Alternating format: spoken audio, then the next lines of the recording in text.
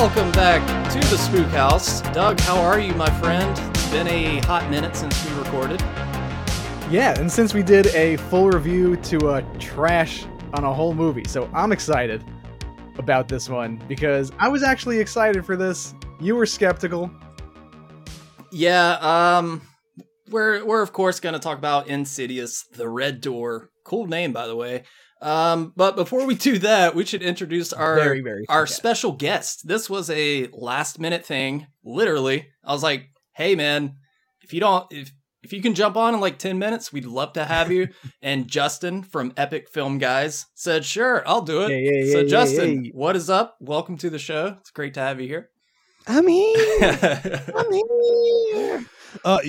Amazing timing, right? I'm about to leave this fucking redneck bar that I go get wings at with my wife once a week. I just had my last Tito's and soda, and I just said, hey, we could have planned something, and boom, here we are. I'm sitting here. I'm ready to go. I'm happy to be here. Thanks for having me on. This is actually my first time on the Spook House podcast. Phil, you've been on the show. You came on the show about a year ago, and we talked about bodies. Can't believe it was the that only reason long. I brought you on is because I was like, I can't talk about this movie, so I'll bring someone else on to talk about it for me, and that's why. And soon, even though I like you a lot, as the movie was over, I was like, oh my god, what the fuck am I going to say about this movie? There's nothing to say, but we made it work. Doug, I disagree. Doug with loved that. it. I thought that movie worked pretty well for me, and I was prepared to dislike it. Everything lined up for me to have me hate it, and I wound up really enjoying it. It wasn't the best movie. I love the direction. Rachel Sennett is my baby girl. Yeah, that's his girlfriend. Love her in it. I wish. It was kind of like a fun like whodunit type of movie, and the directing kind of like held it together. I want to see what else she can do, because I didn't mind this movie. I thought it was pretty good. I thought it was humorous. I thought they utilized like when movies kind of rely heavily on like oh, they mention Facebook a lot and Instagram, and it's like, okay, relax. And like and we could talk about that in this movie, because I feel like grown white men shouldn't write college dialogue. Yeah, because it never goes over well. They don't know how fucking teenagers talk. This bodies is pretty. It nailed it for me. I would dare say that I know how teenagers talk because I have one that lives with me. They're 19. It's my kid. So unless you have one and you spend the majority of your time in the same room with one and they teach you, then yeah, don't attempt that. I myself don't attempt it because it's embarrassing. Yeah, and that's why you need to have like a kid as an executive producer or something, at least in the room, just shouting shit out. I mean, have him help write the fucking screenplay, for God's sake. I'm pretty sure your daughter could have wrote a better screenplay than Scott Teems for Insidious, the Red Door. Let's be clear. Scott Teems, hello, Firestarter, hello, Halloween Kills, The Quarry. Not a good resume. I mean, there's in the upcoming The Exorcist. Is he writing the reboot? Oh shit! They helped draft the story, so they were involved in not the screenplay but the story. Yeah, he doesn't have a good sense of direction. It's always a bad indication to me. Yeah. I mean, this has been a thing with these movies in terms of. I mean, I've loved the Conjuring universe. I love what James Wan created with that, and Insidious and such. But you gotta have, I think, differing writers. You have to bring in flesh blood, and give someone new and fresh an opened area to kind of jump in. And this just kind of felt like more of the same. But I'll leave initial thoughts until you allow me to say them. We're gonna jump all into it, but first, so Justin, you might bring a fresh perspective to this. Doug, we were talking about condiments last night on the phone because we just talk about everything. Doug hates ketchup. He hates mustard. I found out he hates mayonnaise. And I was like, absolutely disgusting. Oh, you've never had a banana and mayonnaise sandwich? And he's like, what the fuck are you talking about? So have you ever heard of this combination, Justin?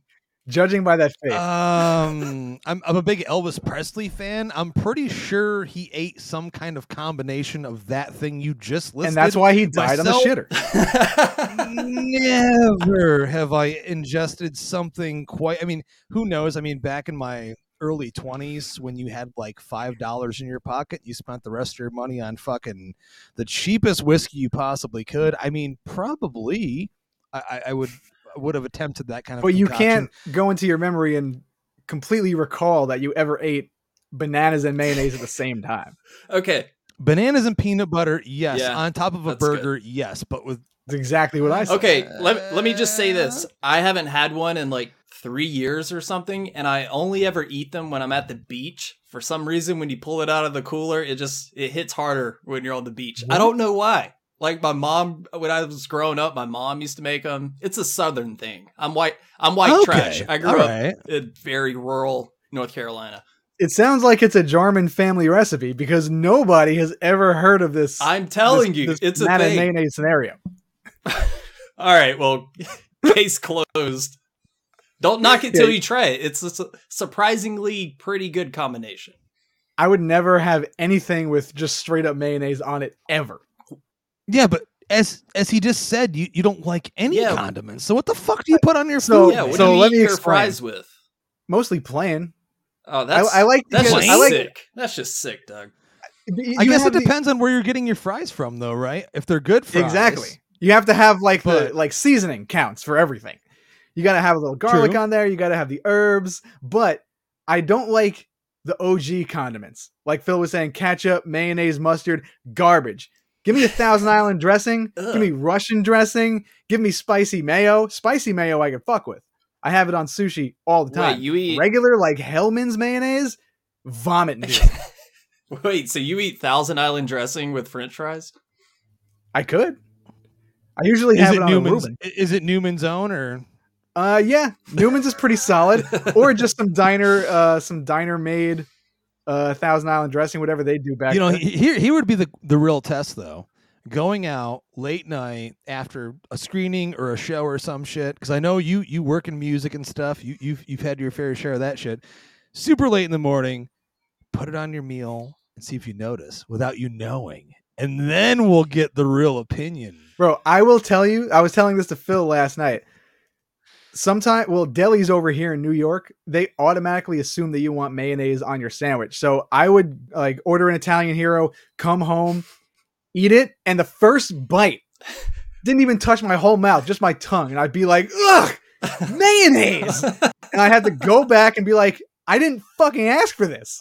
You know what? You are literally the spirit animal to Charles Bronson's character in Murphy's Law, where he's asked, do you want mayonnaise on your sandwich? And he yells, I don't like mayonnaise. I'm going to need to see that clip because I haven't seen Murphy's Law, but I love Charles Bronson. And that's the closest I can get to manlyhood if I'm compared to Charles Bronson. Well, Dog, next time we hang out, I'm making you a banana and mayonnaise sandwich and we're going to film it. Phil, I am not doing anything until you watch Malignant for a second time. I'll watch Malignant. I've been saying this for like 2 years. I'm not going to watch that shit. You son of a bitch. I keep saying it, but you keep putting it off. I know your real feelings deep inside that you don't ever want to watch it. But just going back to what Justin was saying before about switching out writers, I think that's a really good idea because if you keep using like the same, like it's good in a loyalty sense, to want to keep working with the same people. Sometimes you just need to add a little flavor to make it not stagnant, and it seems like a lot of these franchise movies, these franchise horror movies, especially in the Blumhouse scene, like Gary Dauberman doing like The Nun and Annabelle and Scott Teems doing Halloween and Insidious. It's just surface level. It doesn't go deeper than the surface, and they need to change it.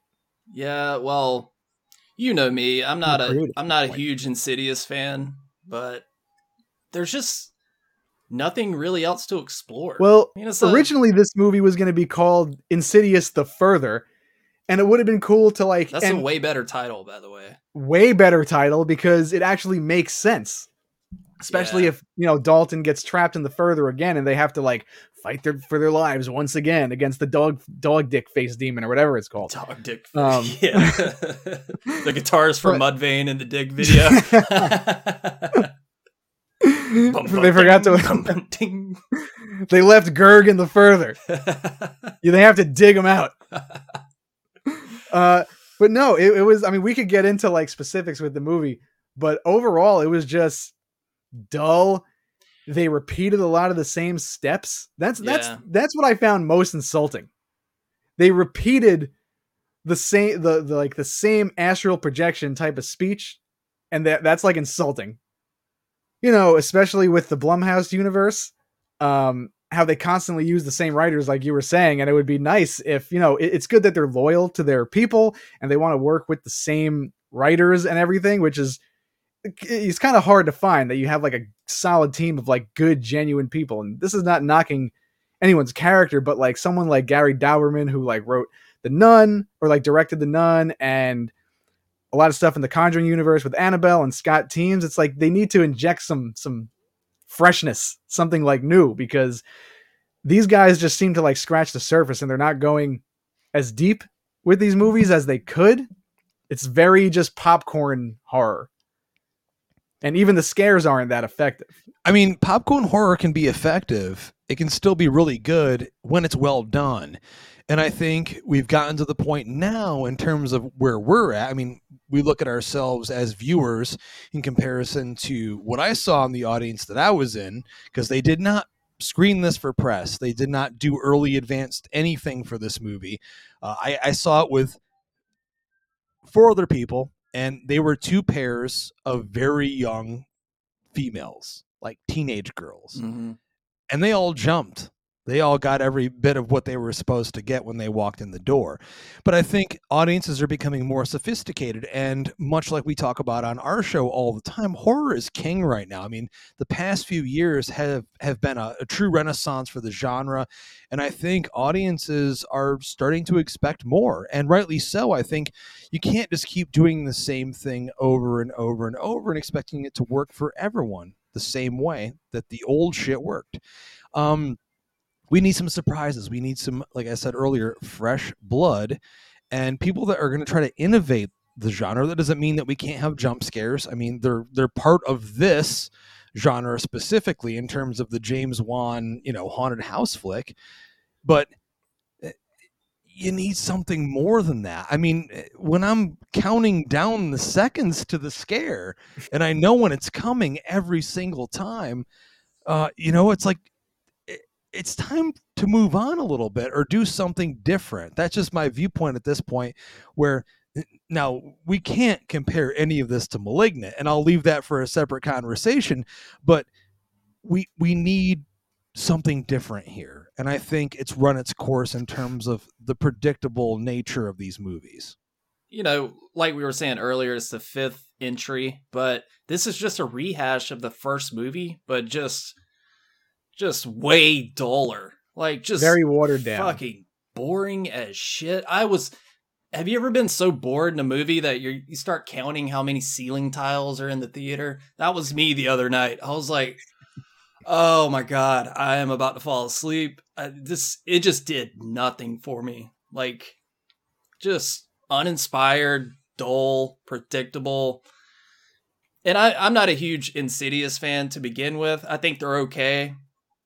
But I think James Wan was sorely missed for his camera work. And Patrick Wilson did a good job directing, but wasn't anything amazing. And we're pro Patrick Wilson on this podcast, by the way.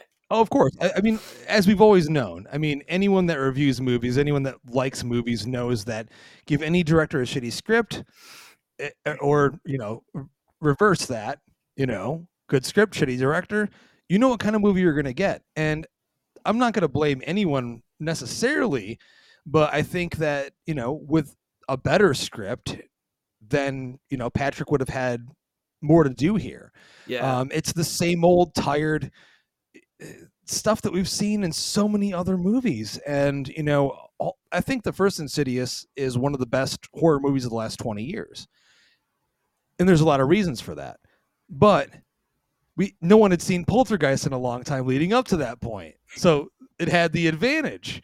But trying to take something like that and make it modern and make it darker and giving it a more sinister edge, if you will, now we're so beyond that. And I think someone else needs to come in here and say, like, I feel like Juan at this point, I mean, listen, he's making Aquaman 2, right?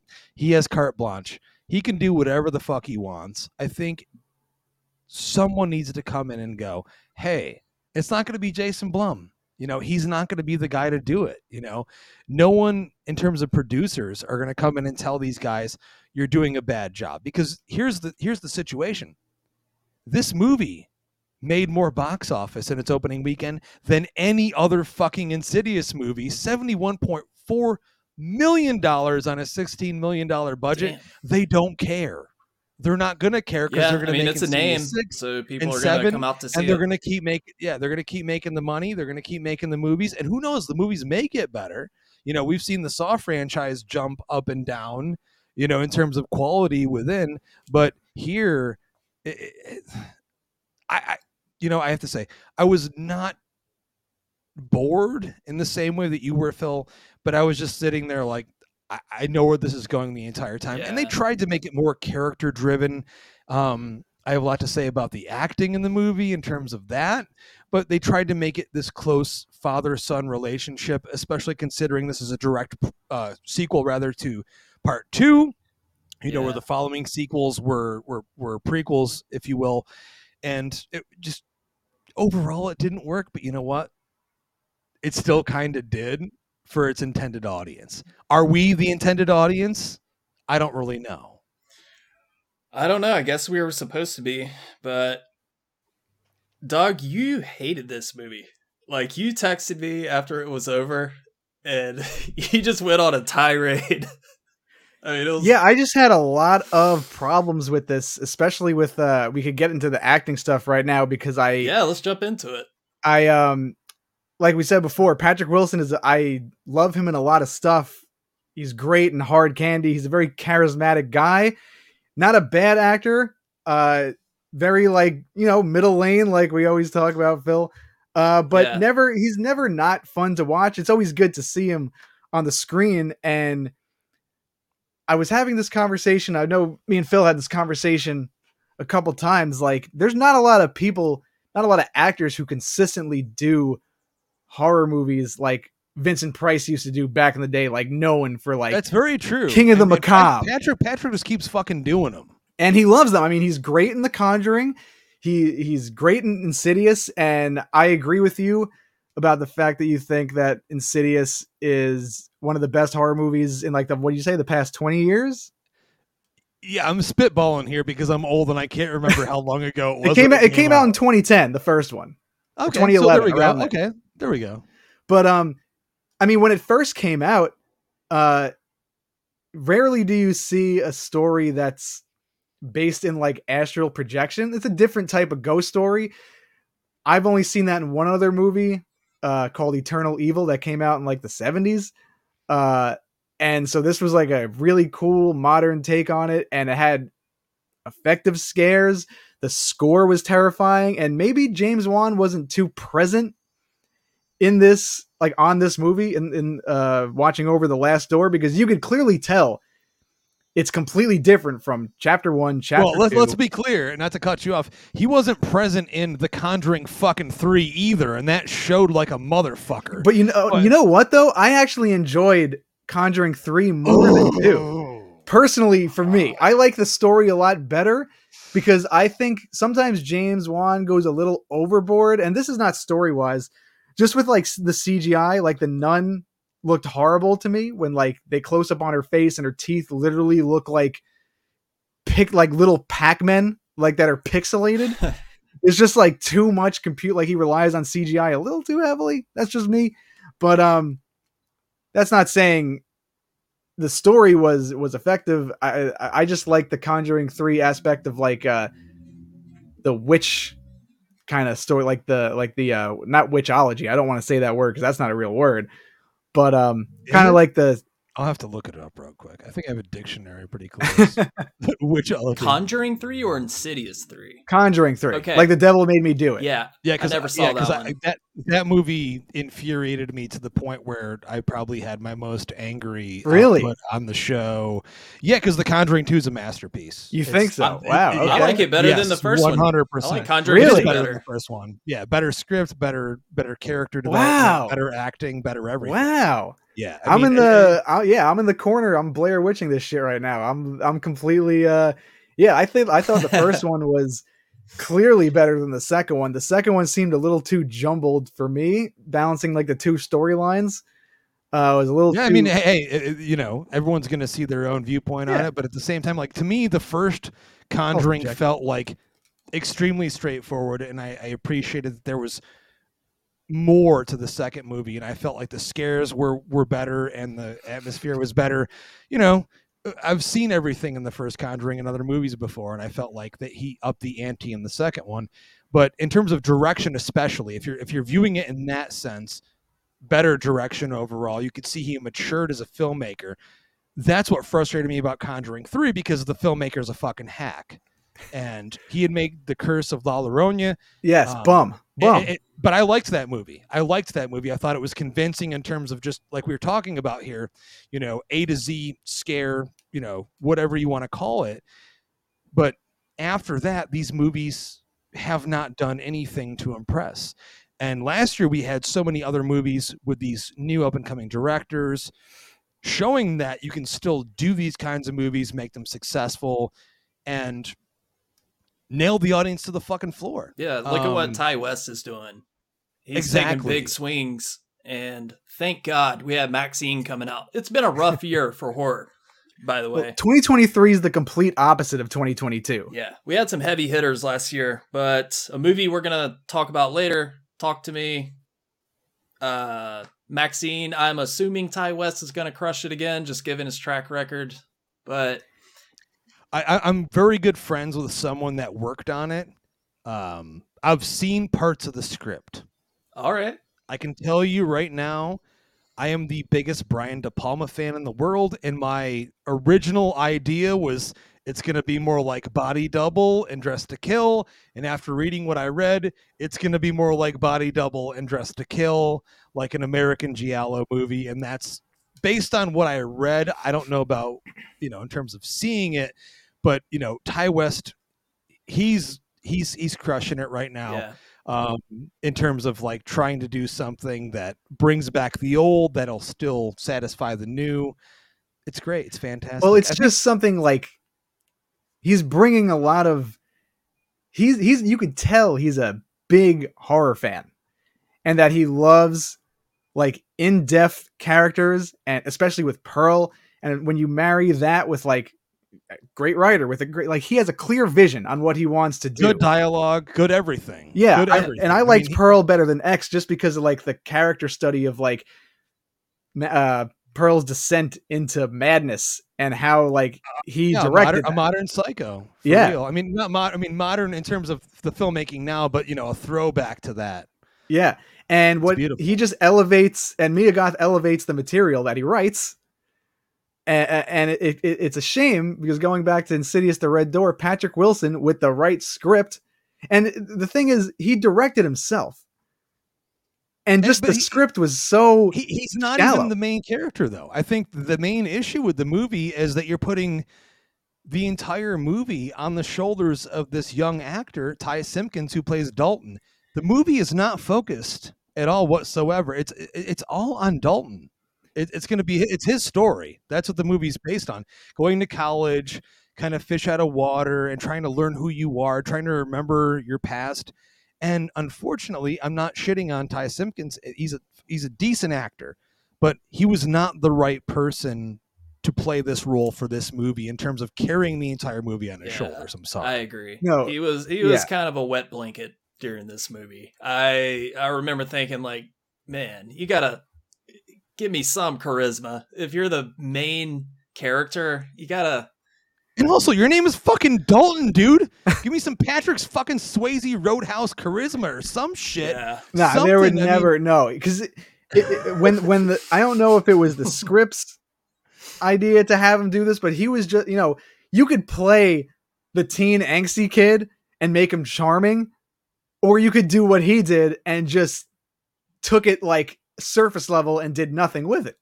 And also on paper too, and I argued about this with my co-host when we reviewed this. On paper, it is the most generic, stereotypical starving artist. I hate my life. My grandmother just died. I'm wearing all black and I don't want to be social. And yes, that's fine and dandy, except for not all of them are like that. I've lived that life. I know plenty of people have. It's okay to still be creative and not hate your entire fucking family and your life. But I get what they're trying to do, underneath and the underlining themes. And like, he has this issue that he's been dealing with in his adulthood. He's trying to pull from his past and realize, like, why am I like this? I hate my father. All of that is interesting if the writing was better and his performance portrayed it in that way. I think the ideas on paper are solid. It's just the output does not work. Yeah, well said. And what did you guys think about the roommate character? I mean, at least she was, trying to bring some energy to this movie, some much needed energy, but kind of needed to turn the volume down a little bit in a few parts. Like, people don't talk like this in this type of situation. It was like, oh, you're the comedic relief. I think we know what she's there for more than one reason, but I thought she was actually pretty charming. Yeah, I think we needed some levity there. We needed a little bit of, because the rest of the movie's so fucking sour and just, all right, dude, do I really want to kill myself while I watch this movie? Not even depressing in the way that they want you to feel, just depressing in like, how long, like you said, Phil, can I sit through this shit? Yeah, I was depressed that I spent $30 on me and my date to go to the movie. I was like, God damn it. I'm really sorry about this. I didn't know it was going to suck this bad. And it's not even the actor's fault that the script was just so bad and that the jokes were just falling flat, at least for me. I didn't feel like they hit enough. She's a charming actress, like you said. There was nothing wrong with the part. It just Sinclair Daniel forced. Yeah, Sinclair Daniel. She did a good job with what she had. She didn't have much. It's just a shame that they wasted her. I felt like there were a lot of parts that were cut out of this movie that could have been like segues to different scenes, because things just like happen and there's no rhyme or reason for them. And I like the fact that, the whole, oh, you thought it was a guy, she's saying with a girl, that could have been something cool to explore, like to have, he felt comfortable around her to talk about his issues or something like that. Like she disengaged him to stop being so like brooding. That would have been cool. But like, there was nothing to dig there. I felt like they just kept trying to get to the next scare or next set piece. The next set piece, my friends, is Nick the motherfucking Dick. Oh my God. I completely blocked that out of my memory. I loved him. And you know what's so great about it? Frat guy. My friend who runs Flash Film News, he actually messaged me and he was like, dude, that's my cousin. He played that role. And I was like, he's a great fucking actor, because I hated him in that role. But I thought it was hilarious. I don't know if you guys were frat guys or ever experienced that at all. No. But that shit was legit. And he did a good job playing a douchey frat guy. He got that point across. You know what? The good thing about this is, and I'll give the movie this much, because I thought it might go in this direction, is that it did not do this extremely generic thing that all of these movies the last couple of years want to do. And that's have bullying as a main theme. I was so thankful, because I was about to get really annoyed and want to walk out, because I'm so fucking sick of it, where bullying is like a central theme to a movie. I'm like, dude, seriously, like, just let it go, okay? Like, it's been overdone. After Halloween ends, I'm like, no, I'd rather shoot myself in the fucking head and have my brains explode all over than watch a bunch of little pussy ass dudes, bullying some kid that could probably just slaughter them in 2 seconds. No, thank you. Believe it or not, people are more accepting nowadays in 2023. Believe it or not, the internet is the wild, wild west, but in general, people are kind of more accepting of other people's personalities. That's true. More. That's true. Like it's not like, oh, he's the nerd, you're fucking lame. Like it's not like that anymore. Dude, Everyone's us nerds the are nerd. cool now. Exactly. We're cool now. We're cooler. Marvel than the runs the jocks, world. Man, you know. But no, I was just glad, as a side note there, that they did not go with that, because when they were building up those scenes that were in the frat, I was like, oh no, something's going to happen. They're going to get caught in the room. Someone's going to get beat up. We're going to see another situation where a nerdy kid or artist kid gets the shit beat out of them just for being there. And that did not happen. And I have to give them props for that, because that would have been the most generic thing ever. Yeah, it's because they went even more generic with the father and son relationship, where he's like, hey, do you want to go to a frat? Like, this is what I used to do and play football. Ha ha ha. And just like the inept father, like I get what they were trying to do, but Patrick Wilson's character being like distant seemed like it would be more interesting than him trying to like connect through like it just seemed too basic. Connect with like a frat, like do like go out and drink. It just seemed like that was a trope that could have been something different. He could have been trying to like work it out better with his son, and it just seemed a little like hit the net, like it was too close to like hitting the nail on the head. Like, if anything, that connection could have been, hey, let's get a 6-pack and we'll bond together. Yeah, it was very get out of my room, Dad energy.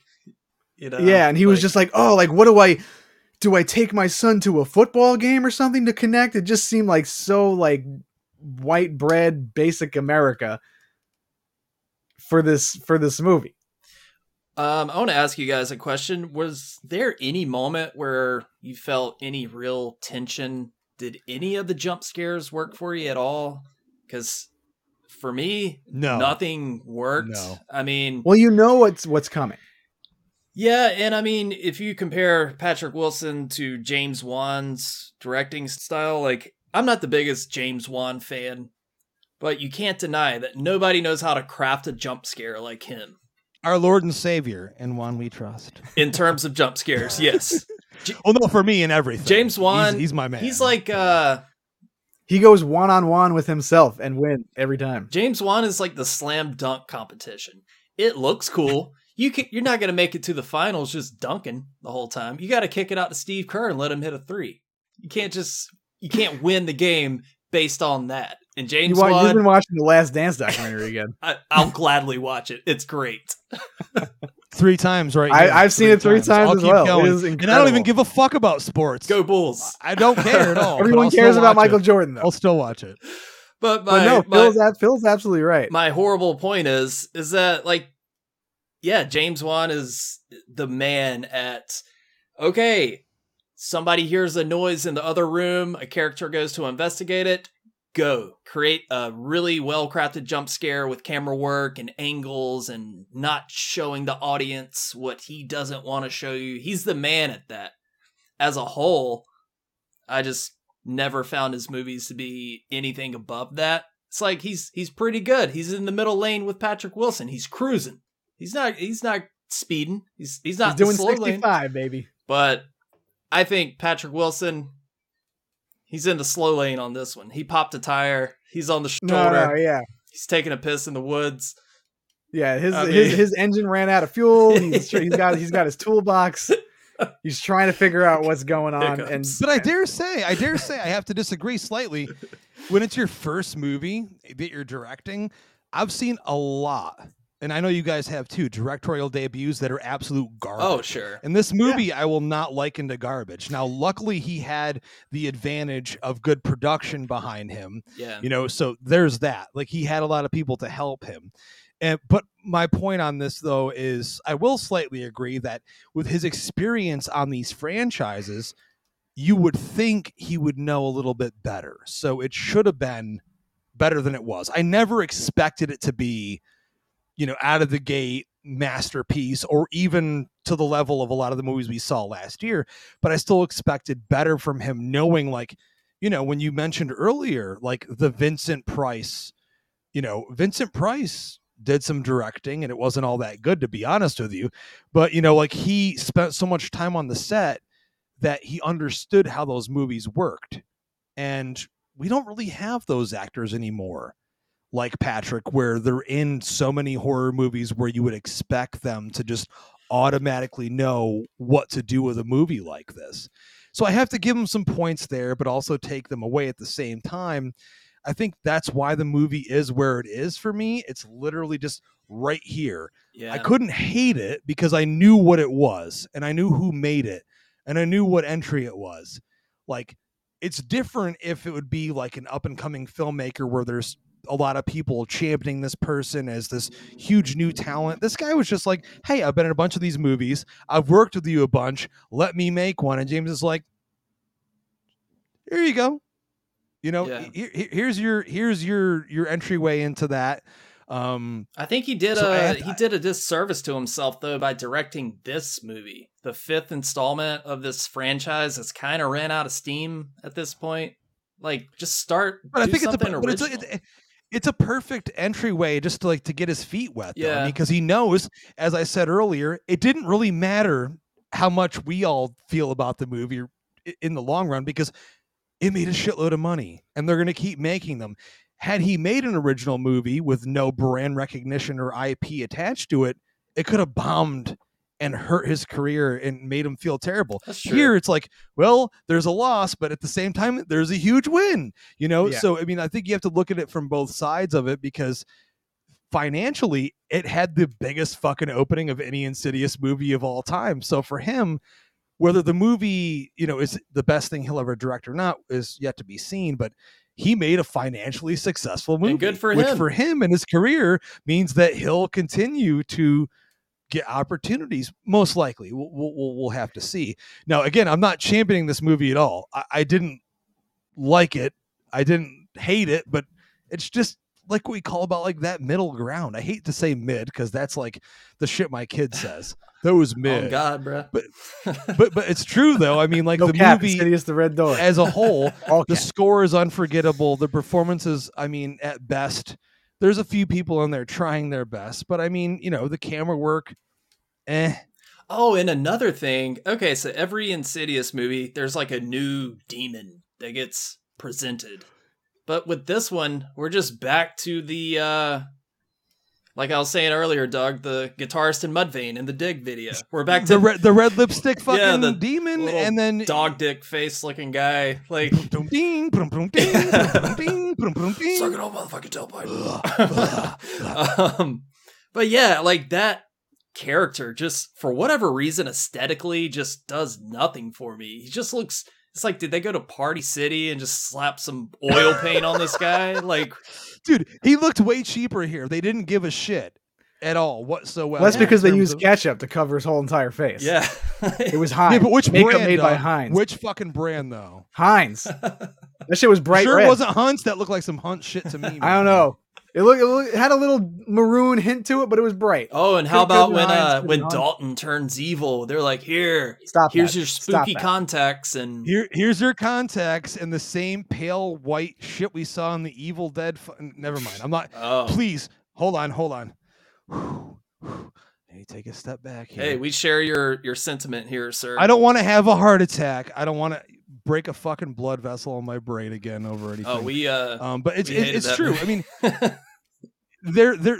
I warmed up to it after they sent me the disc and I watched it again a little bit, and I'll discuss that in another situation. A little bit. Yeah. Have you rewatched it, Doug? No, I kind of don't plan on watching it. Same. If I'm with someone and they want to watch it, sure, I'll put it on. That's a movie that like I think is very middle ground. Didn't hate it, didn't love it. It was just kind of decent for me, just because of I liked a lot of the scenes. The kills kind of did nothing for me, and the gore did nothing for me because it's the least gory of all the Evil Dead movies, I guess, besides Army of Darkness. But the cheese grater, Doug. Oh my God. Dude, the studio. I use that cheese grater more in my Parmesan cheese in my pasta than they use in that chick's leg. When they sent me that cheese grater, I was like, I wanted to be like, throw it in your fucking face. You did nothing with this thing. Yeah. But no, I mean, honestly, I usually will give the majority of movies a second opportunity because I love movies. So like sometimes I'll find something more in them unless I absolutely hate them. That one I felt necessary to do so. Here, that's why I feel this way about this movie, because there's nothing here for me to revisit. Yeah. I think that movie still had a few moments where I got excited. There's interesting camera work, good cinematography. I enjoyed some of the score. It was performances fun. And stuff like that. Here, there was not a single thing for me to remember. It was the definition of, point A to point Z, fill in the blank, paint by numbers, get it done, get it out movie. And it's going to work for some people, but apparently based on what I've seen, and what we're talking about here, we're all kind of on the same page with the majority of people. The movie just overall did not land. Oh, how about the ending? Holy shit. What ending? I felt like nothing happened. Because it was so rushed. Everything got handled so quickly. Yeah, it's like you didn't even really have time to react to it ending. They're wandering around on Soundstage B with their lantern, and oh my god, the new metal demon is chasing them, and Dalton grabs some paint. Oh, spoiler, by the way, if you haven't seen it, you're not missing much. But Dalton grabs. You should have said that earlier on in the show. Well, you should have said that earlier. People know by now, like, we can't help ourselves. We just spoil shit. It's been out for a little over a weekend. We're okay. But Dalton just grabs some paint and paints over his door, and that's it. Maybe a metaphor to use art to, cast away your demons. Probably not, though. They probably just thought of a corny way to get rid of the demon, and a new entry point for Insidious Chapter 6. Holy fuck, how are we making any more of these movies? But you guys both stay till the end, right? All the way till the end? No. I left. What? I couldn't. Okay, so there's a post-credit scene. Well, with what happened? The door that was painted black, the light in front of it starts to flicker. Okay. I would have leaving it open for someone else to make another one, which you guys would have had to expect. I mean, it made $32 million, like way over its budget. So, of course, they're gonna make more. Oh yeah. But yeah, the ending, like you were saying, Phil. I mean, everything leading up to it, it didn't like come to like you said. You clearly notice that James Wan is not at the helm with this, because he does a really good job at like ramping stuff up and these fast-paced kind of scares. And at least for the climax, it happened with The Conjuring, happened in Insidious Chapter 1 and 2. You get these awesome twists. You get these very heightened pseudo action horror sequences. And this was just like flat and somber. Yeah. And like they were in the further for about, I don't know, 2 minutes, and Dalton was just hiding under a table, and Patrick Wilson found him and was like, I'll unlock you. And it happened. And the demon guy was behind him. Like fucking Mr. Dink in Doug. He was like, hey, Patrick, Mr. Dink. I'm right over here. Do you have any ketchup that I could use on this sandwich? I could just use the ketchup on my face. And then Patrick Wilson turned around and said, oh shit, you're here. Somehow got a key, unlocked his son, ran out the door, and the son painted over the door, and that was it. And he said, I love you, son. And it ended. I'll be honest, I'm glad you just gave that recap, because this was the point in the movie where I was just like tuning out. I was just thinking like, what do I need to get from the grocery store tomorrow? Like I was just I was in the further. Get me further away from this theater right now. I'm ready to go home. Someone needed to get Phil a lantern. Yeah. But no, it was, I feel like if there was a more seasoned writer, and James Wan did a great job in the first one introducing the further, because it's so cheap. It's literally just black, but you don't know what's surrounding you. That's what kind of made the first Insidious horrifying. Like your imagination just wanders. They didn't even utilize it to the full. They didn't utilize the darkness to its fullest potential at all. I feel like the third act here is the weakest. I Absolutely. think the build up to it on paper what build up? Well, there is. I mean, thematically, there is build up in terms of character, the work. There is build up. I mean, I don't think so at all. I'm just in terms of the characters and their progression in the movie. There's build up. Yeah, it's very clear that what happens to them, things start moving forward stronger in a sense. There's build up. It's not that powerful, but there is build up in terms of where the characters start and where they're moving. I mean, they're moving forward to something. It just didn't seem That's what I was saying about they were missing a couple scenes. Like, I feel like it could have been a little longer. Yeah, it's just not powerful in any way or anything like that. But I mean, in terms of where the characters are trying, where they're trying to push them, they are moving in that direction. But once they get there, there's so little impact. It makes you forget about that because the third act is the weakest. And much like Phil said earlier, we didn't have like a new big bad. There is no big bad. There's no main villain. There's no nothing. There's just like glimpses of shit we've seen before. No major threat to anything. You know, it's the same old jump scares we've seen. I think my favorite scene in the movie is probably, you know, Dalton in the frat getting puked on. And I'm like, cool. All right. You're going there with that. Like, that's a cool visual or something. Like, there's nothing else that's all that creative in the movie for me. If they, what I did enjoy in the climax was when they pan over, like they're in the further and Dalton's hiding under the fucking table.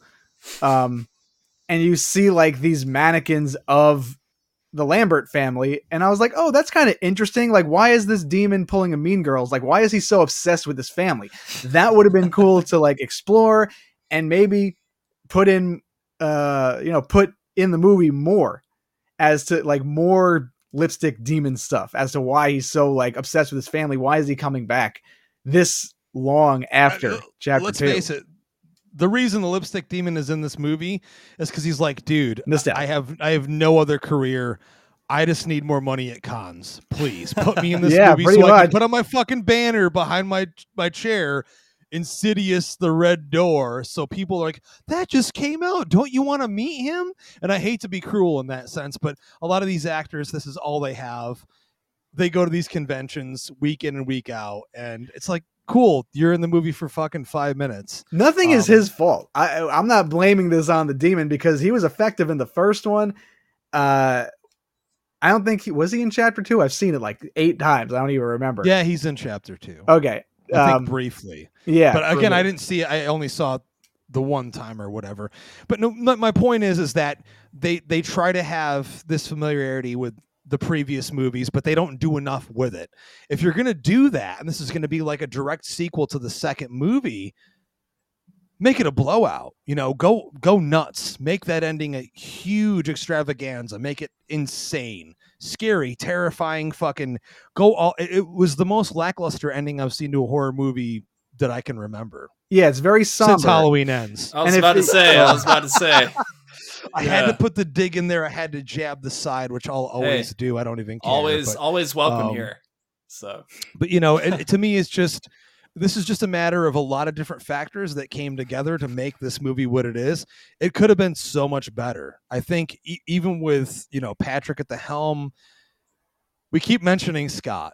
Poor Scott teams, dude. Just seriously, say it, Doug. He might need to hang it up or take a break or go on a retreat to like clear his mind because clearly what he's doing isn't gripping enough or it isn't working. And again, like you said, this is like a popcorn blockbuster type of horror flick. And yeah, those are needed, but the audience is not stupid.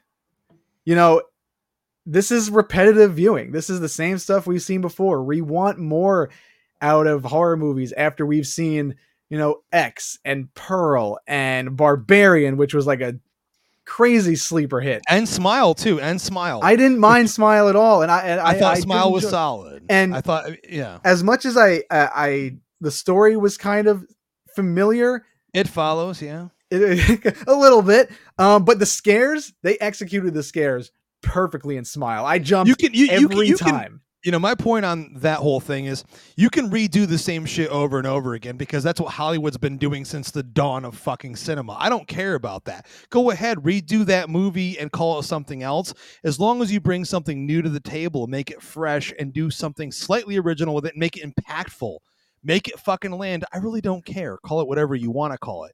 But here, this is just an imitation of itself. Well, it's just so bare bones. It doesn't even feel like a complete movie because the script really doesn't go, and like they established the rules of astral projection in chapter 2, chapter 1, and they explain it again in the Red Door. And it's just like you wasted 15, 20 minutes on something that the audience already knows. You must be looking to not all of them though, Doug, not all of them. there's that 13-year-old girl that's going to see it for the first time, so they have to reintroduce some of the same shit. I just don't think it's necessary, especially with like just for example, I hate to drag Marvel into this, but if you go in to see Doctor Strange Multiverse of Madness for your first movie, you're going to be a little fucking lost. And they don't explain the past 25 movies because it's a built-in audience. They know the stakes, even though there were no stakes in that movie, but they should know the stakes going into it. And maybe I agree with you to a point that, some teenagers are just going out to see this movie to get out of their house and get away from their parents and get a hand job in the movie theater and get a little scared. They always have to have that one scene that explores what the movie is, whether it's 5 minutes or 10 minutes. It's been literally a thing in the horror genre since it began. Oh, okay, this is what this is. So if you didn't see the last fucking 3 or 4 or 10 or 15, I mean, remember the Friday the 13th sequels? They'd recap the fucking previous movies in the opening in of the movie. Beginning, yeah. Like that used to be a thing with but we're horror, better than that now. Well, regardless, now it's just a line of dialogue or two or them re-explaining the rules of what these movies are. And I think, they're not necessary, but in terms of what they're trying to do, like, hey, you see this for the first time, come back for the next one. And that's just all they're trying to do. They're trying to hook you in. I think I see what you're saying, and from like a business standpoint, yeah, exactly. And that's what I'm talking about. Yeah, Jason Blum is a businessman. I don't think he does a very good job at keeping us fans satisfied, because that's a movie we all don't like this movie. I feel like they stumbled on this one, and maybe we might not go see the next one. And they'll do fine because they do a great job at marketing movies, but for like creatively, there's just nothing new and nothing there. And chapter 1 and chapter 2 of Insidious were really solid movies. And like you said, it could have been like a blown out extravaganza at the end. And it just sucks that they didn't think of it in creative terms rather than, oh, let's just throw this all together and put it out. People will go see it because it has Insidious in the title and it's been a while. And I can't say anything about it because it made a lot of money. So they're going to keep doing it, but it just sucks because we all want more. We want more story. We want more development. We want better scares. And if these movies keep making money like this, obviously it's working. So they're not going to try very hard to like inject that new fresh feeling into these, at least franchises, like the major franchises that seem to keep going on forever. What were some of your best, worst moments of this movie? Like, I've got a couple. Oh, I got some. the classic trope of I got to get down to the library and dig into the archives of the newspaper, and he's like, oh my god, I know that man. It's like dun dun dun. Yeah, that part. And I did like what I think was missing from this chapter was like the mystery of it, like how they in chapter 2 they try to find out who like the that nun is, and you find out that, spoilers for Insidious chapter 2, that it's a guy who was in like the psych ward or whatever, and he was like a mass murderer, and it's a guy who got mistreated and dressed up like a girl from his mother or whatever it was. Like, that was interesting. This had like no substance to it. It was just like, oh, this is my dad, this person who blasted through my window like a Mack truck. Mental health. Yeah. That would have been cool to explore. Oh yeah, there was that line where Patrick Wilson's talking to the doctor, and he's like, do you have a history of mental illness? And he's like, mental illness? Mental illness? He's like, oh, not that I know of. My God. Like it's fucking unheard of or something. The delivery is just abominable. Yeah. And it's like, I think the stigma around mental health, I think we've moved past that. Like, oh my God, what are you accusing me of, doctor? Yeah, like it's a real well, thing. Even in the opening scene where he takes Dalton to his dorm room or whatever, and he's like, well, have you ever thought about getting it looked into? And he's like, I just keep pushing through. Yeah, like it's just for real? Yeah. Like the writing was just so like inept there. Like Scott Teems has no idea what therapy even is. and just like those couple lines can just be a little deeper, can just be a little more understanding. And one line that was just awful, when Dalton sounded like a pastor of the Mormon tabernacle, and he calls his brother and he's like, "Tell me, little brother." Oh yeah. I was like, what? Did we just go to guys. did we just, is this movie taking place in Utah in like I'm going to Amish tell town? you right now, the worst thing in the movie, and I am not one to shit on young actors, and I know what they were trying to do with bringing someone back in terms of an actor. I know what you're going to say. Holy shit. Oh, Andrew Astor as Foster Lambert. Dude, hang it the fuck up. Did you talk to Dalton on the phone? Is this you in this painting? Yo, bro, that's why I'm not going to college. Like, dude, I'm sorry, bro. Seriously, hang it up. It's not his fault. They're probably like, yo, we'll pay you like 20 grand. Put some money towards your college fund if you come in this movie. And he's like, sure, why not? I'll sit by this fucking fire and spout off these lines, but goddamn, you know what? Maybe I was too harsh. I do prefer a horror movie with some terrible performances. I mean, so it's accurate. Maybe he's the guy, but I felt so terrible. I'm like, man, you stick out like a sore fucking thumb in this thing. And they had to make him a DJ. They had to make him a music producer. Oh yeah, when he's sitting there and is a DJ. Yeah, he has like he has like the drum pad there and the microphone. I'm like, please don't play anything. I'm like, y'all got some problems, but y'all still got some money to be buying that shit. And Rose Byrne was you're not hard sidelined. Dude, Rose Byrne was like, yeah, I'll give you like 2 days of shooting. Like, I've read this script. I'll do you a favor, Patrick, because you're cool. Oh, but speaking of, I don't think half of the actors filmed their scenes in the same room. Patrick Wilson was off somewhere else, and Dalton was in college. They could have filmed it like there was no chemistry between them. I definitely don't think they were together a lot.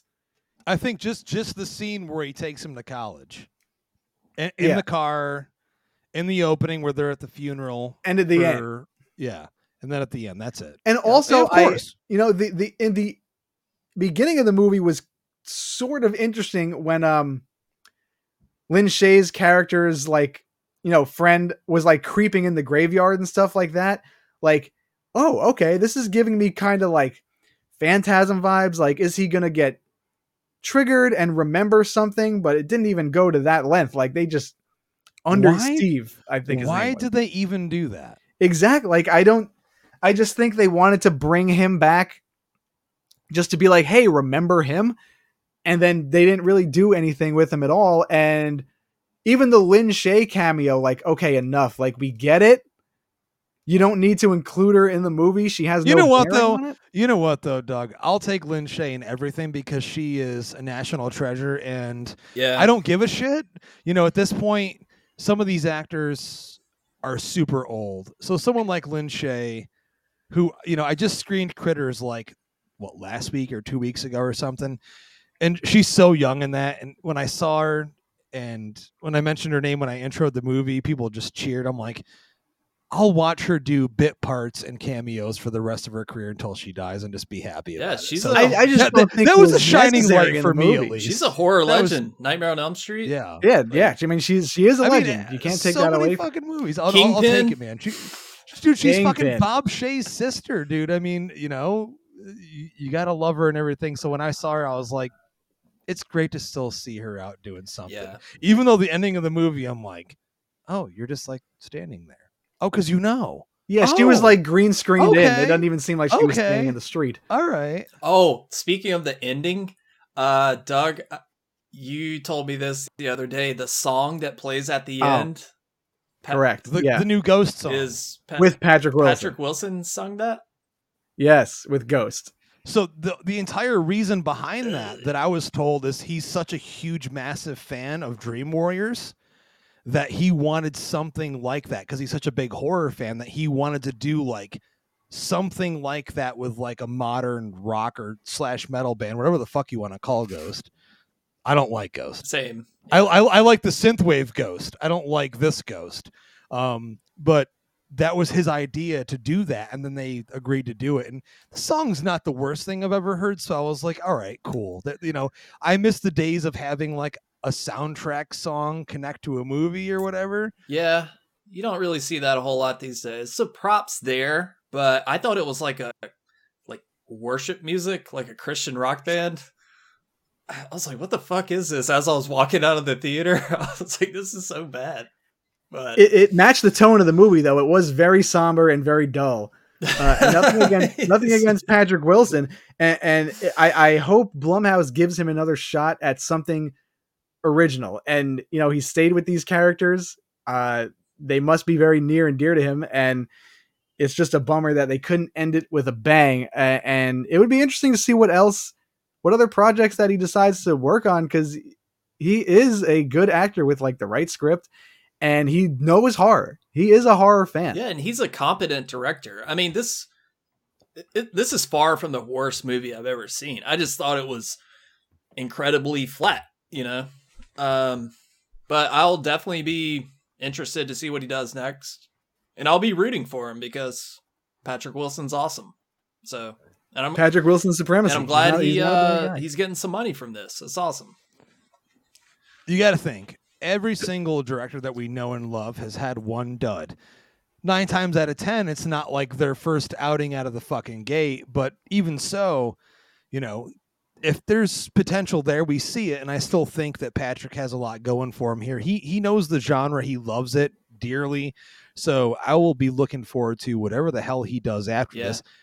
Unfortunate, I guarantee he's probably already contracted to Blumhouse. So we already know where that's going.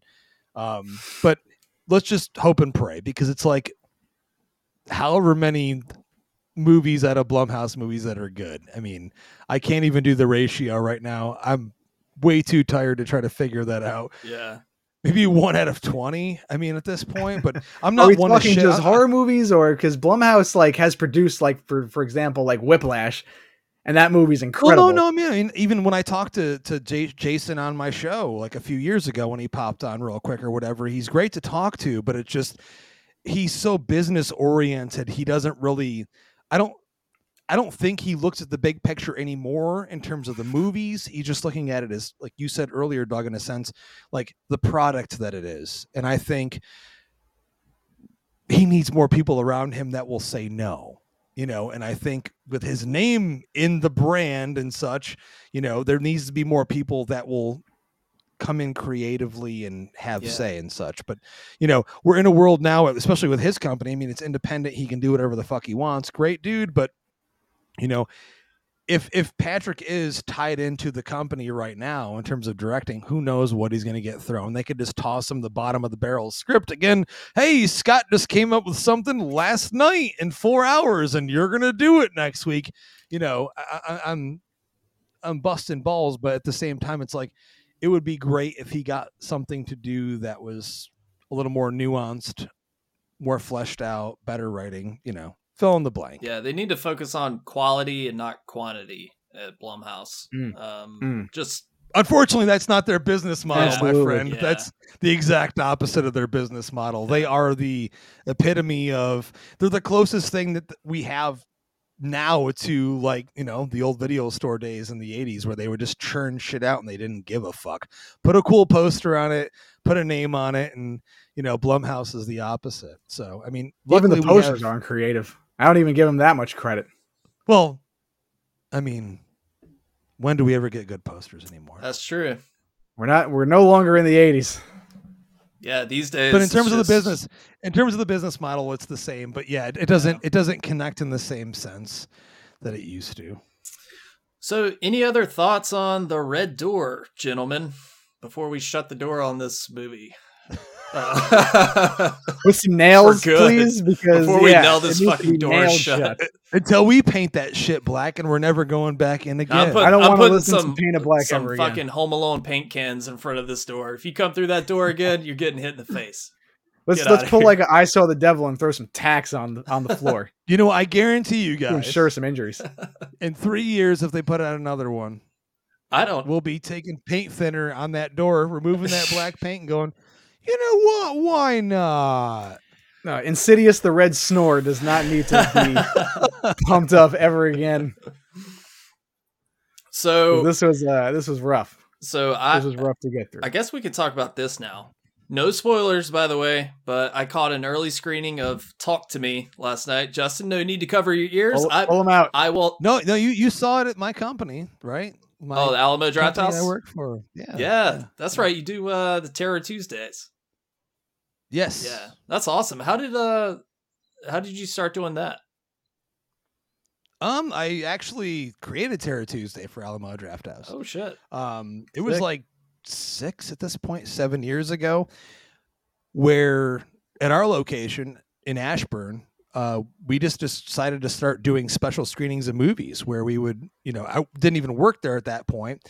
But myself and Loisos, who is an ongoing member of Epic Film Guys, he worked there as the creative manager. And I would say, dude, we should show this movie. And then I'll make a background and we'll make it special and I'll do an introduction and make it like a big production, to kind of hype the movie up and make it like a more of a special event than just like going to see a movie. Yeah.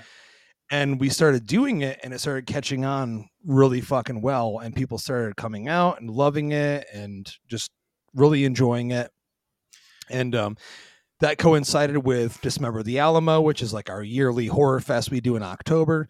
And then all of a sudden I was told that, Terror Tuesday is going to be a national thing and a monthly thing. And so they do it here in Raleigh. Fell into place. Yeah. So it just turned into this thing where it's like this, much like Graveyard Shift, which I'm not really involved in. They just wanted an extra date on the fucking calendar to do more horror with no introductions, no hosts, no guests or anything. But it just was an excuse for them to go, hey, this is working. We should do something with this consistently where we can bring people in. And it's been a treasure to me. I mean, it's been a huge part of my life the past 6-7 years. I'm showing Jaws 2 later this month. I get to do what I want to do, and what I do here is consistent with all the DC locations. So I book all of the horror in the entire region, if you will, for Alamo Drafthouse. It's just been fantastic. The only bummer is we can't show 35. So I go to Mahoning Drive-In for that, or the Colonial in Phoenixville for that stuff.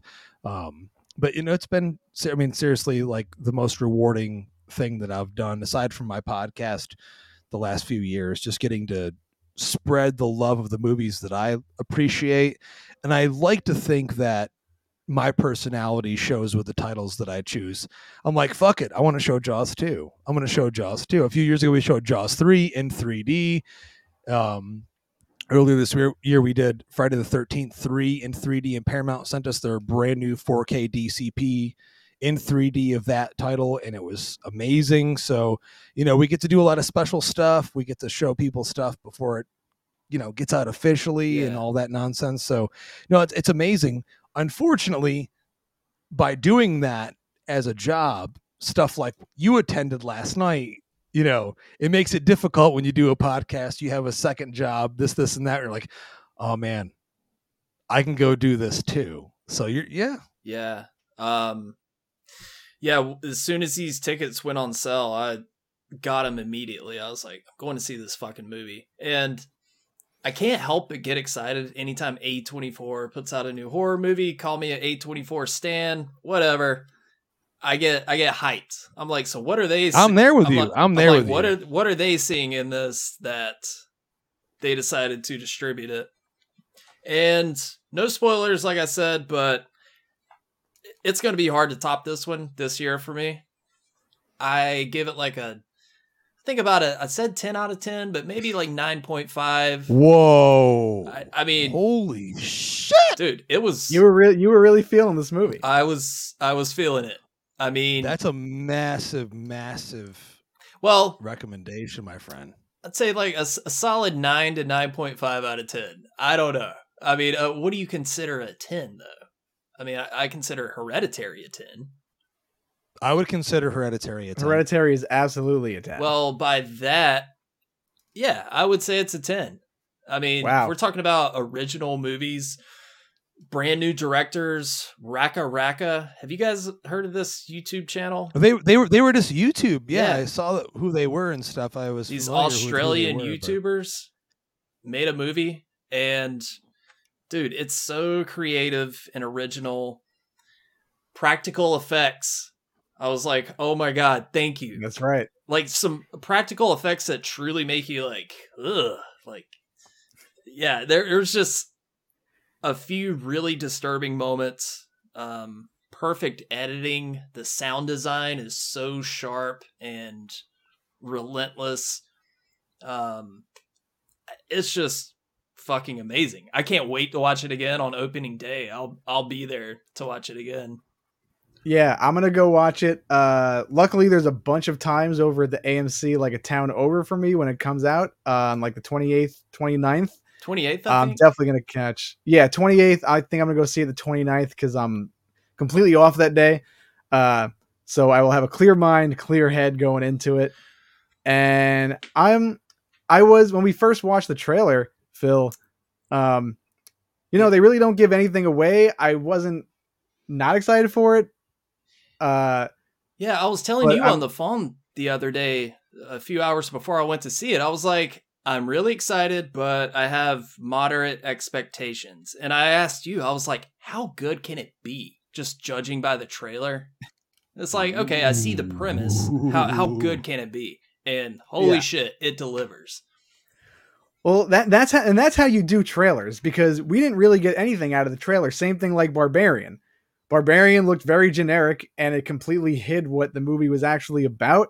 And the fact that Talk to Me, I'm really not getting anything from the trailer, and neither are you. Yeah, could only go up from there, because the bar is set very low this year for horror movies. And much like Barbarian, halfway through the movie and pretty much the entire movie, I realized I have no fucking clue what's gonna happen. Like the unpredictability is hard to do sometimes, and it reminds me a bit of It Follows, in the sense that if you try to describe this movie to somebody, like, oh, these kids are doing this seance with this porcelain hand and they get possessed, you're like, okay, this sounds fucking dumb as I'm saying it. Much like when you try to describe It Follows to somebody, like it's like a STD that follows you. A metaphor for chlamydia. Yeah, you always have to say, you just have to see it.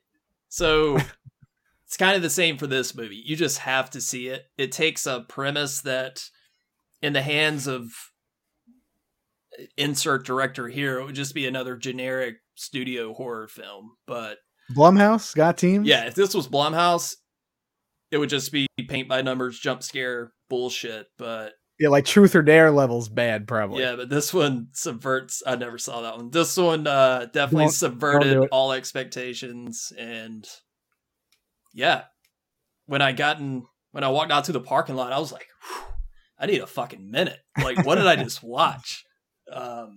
Dude, I swear to God, I'm about to light up a fucking cigarette. Talk about it, dude. I'm about to pound the rest of my fucking beer and be like, I wasn't even excited about this movie until Phil told me about it when we talked on the phone last night, and I was like, wow, okay, I'm really pumped for this movie now. I called you. I was like, we got one, baby. We did it. Finally. Like, about time. We needed this. But again, A24, just unlike Blumhouse, where you see Blumhouse and you're like, ooh, maybe I should stay away from this. A24, they just seek out solid talent, unique voices, and this is their debut. I'm like, yo, whatever these guys are doing, sign me the fuck up. Like, I want to be very clear. Not everything A24 is good. Sure, of course. Very far from it. But at the same time, they always challenge you. Yeah. And that's what I appreciate. Oh, that's what I watching a lot of their movies, it's always visually stunning, and the story comes first. At least that's what, when I watch an A24 movie, I appreciate that they put the story at the front and center, that they're producing a movie that they believe in, and that is something, it might be a little bit of a retread, but like it's something completely different. It's from, they give a lot of new directors a chance to do their, whatever their vision is, like, Ari Aster with Hereditary and Midsommar and Beau is Afraid. Man. Wild movies. They're his movies. Yeah. Beau is Afraid, never seen anything like that movie. And we never will. No, thematically, there's always been movies out there about, parental trauma. This was just next level. So with Talk to Me, I'm looking forward to seeing what they do differently with this premise that kind of seemed a little Evil Dead like. There are, at least in the trailer for me. There's definitely some Evil Dead in this movie. I saw you mention that in your story, Evil Dead. Yeah, a little bit. In terms of possession and what happens to these people when they fuck around with this hand.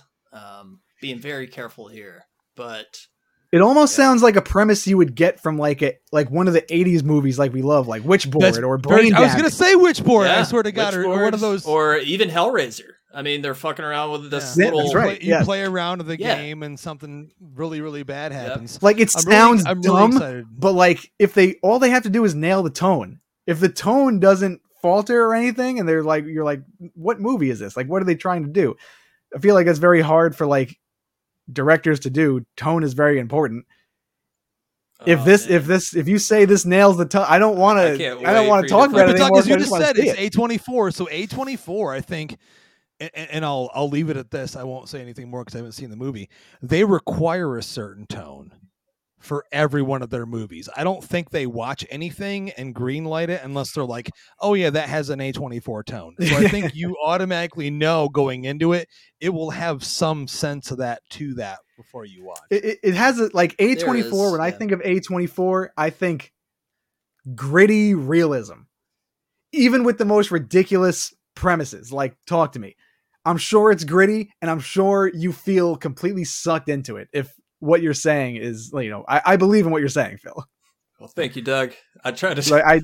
I do appreciate. I don't believe a fucking thing you're saying right now. Hey, look, don't tamper your expectations. You might go see it and be like, I don't get the hype. But me personally, I was like, it takes a lot for me to. I haven't had that like disturbing sort of like, oh fuck kind of feeling while I'm watching a movie in quite a while, maybe since Hereditary, where I just. Are you telling me that little phone in Skinamarink didn't upset you at all? It didn't tickle your balls a little bit? Man, my balls, every hair on my ball completely fell off of it. Doug fell off of my sack when I watched Skinamarink. I could not finish it. I mean, Doug liked Skinamarink. I went to a local antique store. And I found a shelf, and I shit you not, 3 months ago, and it had 6 of those toy phones on it. Oh, I had one, and I threw it out because I thought it was haunted. Doug, have you finished Skinamarink? Yes.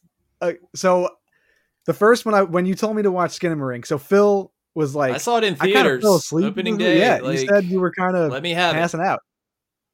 I mean, I was there. What did you think, Justin? I fell asleep during it. Like literally fell asleep?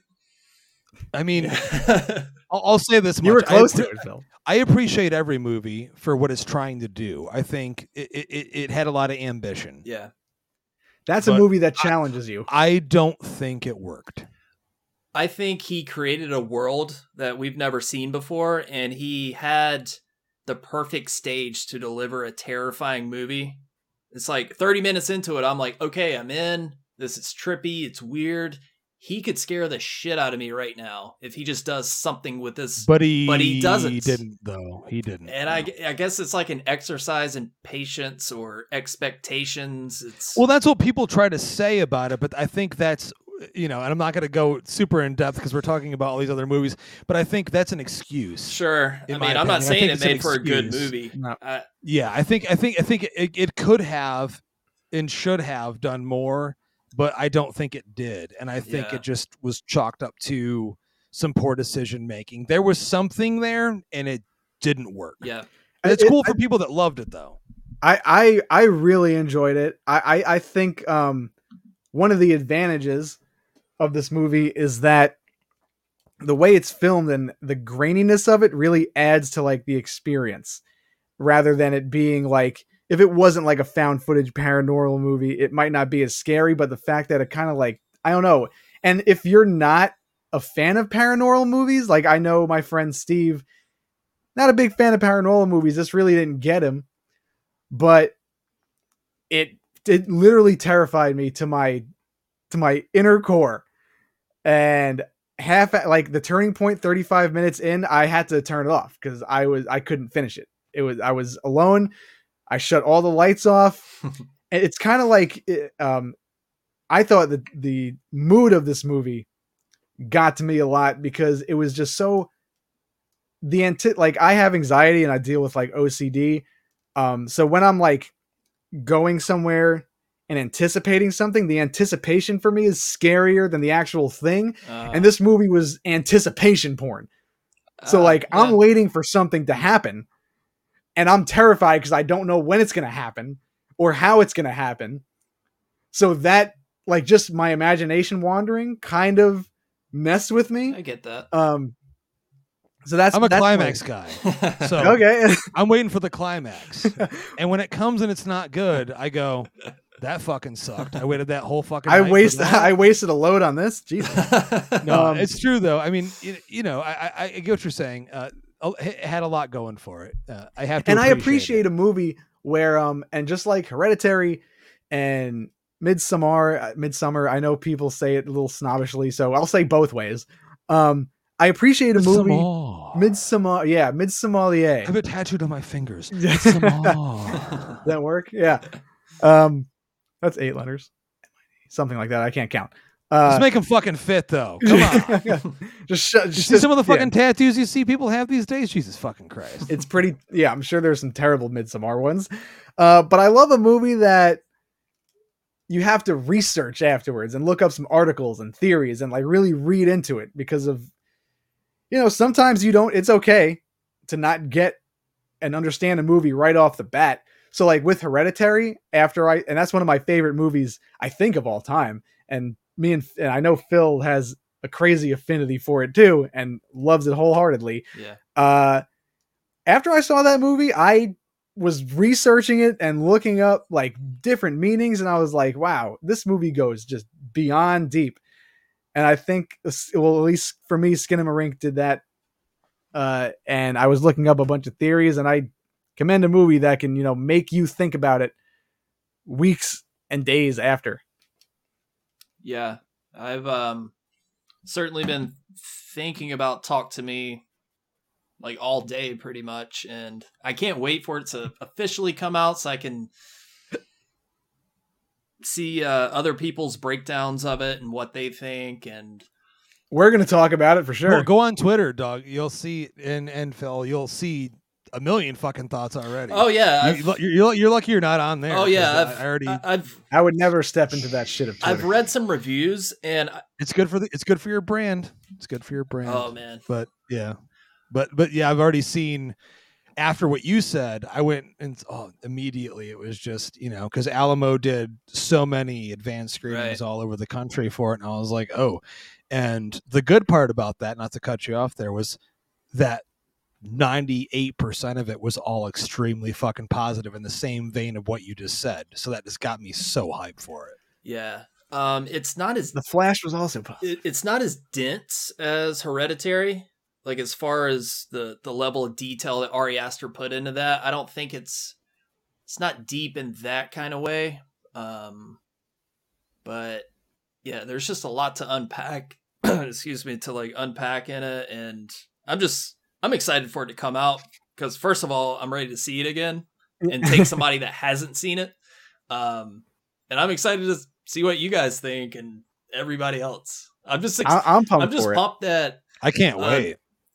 We got a good horror movie this year, a truly original and fucking visceral and just yeah.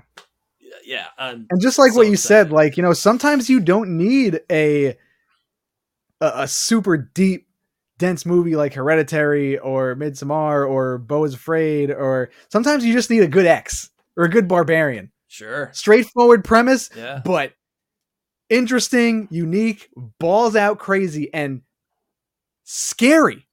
Horror movies need to be scary. Yeah. You know, enough with the anticipation and not have like we talked about, jump scares can still be a thing, but they need to be well crafted. Or you just can't have that anticipation of nothing happening. Yeah, they have to there be needs to be earned. a good balance. scary, unnerving, disturbing. Whichever way you want to go with it, you have to connect with me in a way where I'm uncomfortable. Yes. Or you affect me emotionally where I'm like looking at what I'm seeing on the screen and feeling something. I don't want to see this, but I do want to see this. It doesn't matter what it is. And I agree with the both of you. I have not yet experienced that this year. As much as I have championed a few mainstream horror movies myself, regardless of our opinions on those movies here tonight, Insidious, The Red Door not being one of those. Yeah. So at least we agree on that one. I want to be challenged in some way, even if it's only a little bit. And I expect that from all my movies, whether it's a drama, action movie, comic book movie, what have you, it doesn't matter. I want to be challenged. So that's how I or just to see something that theater. Or just to feel something. Like, I think a lot of the movies that we've seen this year, me and Phil have talked about it a bunch of times. There's a lot of, at least in the horror genre, the movies this year have suffered the worst adjective of all time, which is boring. You never want your movie to just wash over you and you leave the theater and you're like, I don't feel anything. This movie didn't move the needle for me in any way. Yeah. Even Scream 6, I absolutely hated it, but I had emotions towards it. See, I loved it, so I'm the exact opposite. It was. I'm glad it moved the needle for you in a positive way. It did something. Yeah. You know, it made us feel some type of emotion. But for example, with Insidious, The Red Door, it was just dull and bland. And even Scream 6, I would gladly watch again with people just to like hate watch and have a good time because it was fun in a sense. Insidious, The Red Door, I don't see myself going back to because there's nothing to latch onto there that's like interesting or fun to watch. So other than Maxine, are you guys looking forward to anything? Am I forgetting something? I'm curious to see The Exorcist just to see it. I can't say I'm excited about it. I just want to see how Justin, can you come to New York for that movie? Justin, I'm assuming that we see that movie together. That you saw that they did a early screening and it went horribly and yeah, I know one or two people. One of them reached out to me that went to one of those. What did they say? Or can you say? Or I can say because I don't give a shit. Yeah, let's hear it. Because as much as Warner Brothers invites me to events, they never listen to what I do. So it doesn't matter. I can just say, hey, Warner Brothers, I love you, but suck my dick. And they don't care. Or whatever studio it may be. It doesn't matter. No, two people I know went. One reached out to me and said, yeah, it's a mess. You think they're going to do any reshoots or? They're already doing them right now. Oh. So yeah, they've been doing them. I don't know if they're finished with them or not, but we all know reshoots don't mean bad. Every movie does reshoots. Every single fucking movie in the world that has ever existed most of them have reshoots, but they are doing reshoots and they're doing massive reshoots for it. So yeah, I heard they were like, it was what you would expect from the guy that made the last 3 Halloween movies. And I love Halloween 2018. Same. I have loved it. So you know that. So it's like, and I don't hate kills anymore as much as I used to. I still don't like it that much, but I want a good storyteller. Yeah. I want someone Friedkin, David Gordon Green. Even William Peter Blatty, who did Exorcist 3. Solid movie. Great movie, especially living near the DC area. You go by those locations all the time and you're like, hey, there's that spot. But no, it's just, we need better filmmakers involved in these. And I feel like in terms of David Gordon Green, I'll rest on this. It was a matter of, hey, you made the Halloween movies that are making shitloads of money. We have the property. How about you do this? Even though you're not the right fit. And we've seen that so many times in Hollywood regarding horror movies before, where you just get slapped into that spot and you're forced to make the thing. And you're like, here, $10 million, make this movie. I just don't think he's the right guy for it. But hey, I will fairly judge when I see it. Yeah. But based off what I've heard, it's nothing to look forward to. So, but I'll still be there for it. Early screening, opening night, whatever it may be, I'll still be there to watch it. And he's actually writing it, David Gordon Green, and directing it. And then I just looked up, there's an other writer who really didn't do much. He did like 3 projects called like Camp X-Ray which I've never heard of. I don't know if you guys have ever heard of it. No. So maybe he's kind of the linchpin to it being semi-acceptable, but I just don't think, David Gordon Green to me just doesn't have a good sense of the horror genre. Yeah, great comedy. I mean, I love Righteous Gemstones. And Righteous is legendary. Dude, let's make that clear. That's awesome. Yeah. Eastbound and Down, Vice Principals. I love that entire crew at Rough House Pictures. I love all those guys, but horror is not their forte. I hate to say it too, and again, I'll stop talking. I promise. Oh no, you're fine. But a reboot of Halloween is nothing like a reboot of The Exorcist. The Exorcist is a perfect movie. It's hard to improve on perfect. And it's different when you have a franchise that has had a few random spin-offs / sequels versus one that had a fucking 100. Yeah. So expectations, people. I'll leave it at that. It's also kind of in bad taste to jump from the Halloween franchise to The Exorcist. Like, why not do something original, find your voice in the horror filmmaking world, and then maybe take on The Exorcist? It just feels undeserved. Like, yeah. Especially when Halloween gets really trashed. Yeah. Phil, goes back to what I said earlier when we talked about the Red Door. Halloween 2018 came in as one of the biggest financial successes in the horror genre of all time. Kills, even during the COVID era, still massive success.